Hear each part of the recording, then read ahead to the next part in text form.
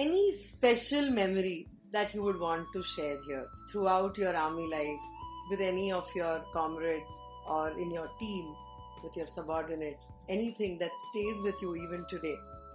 When I am asked as to which was your most memorable tenure, I find it difficult to answer that because every tenure, every moment has been very memorable. You have some memories of some station, some memories of other station, and all of them put together. When I see that, yes, 34 years of my career in army have been extremely satisfying as far as profession is concerned.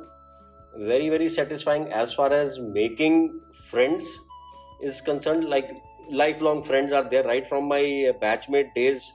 I'm in, I think so, at least about 10 odd WhatsApp groups. So I think army is a place which is, people aptly say that it is an extended family.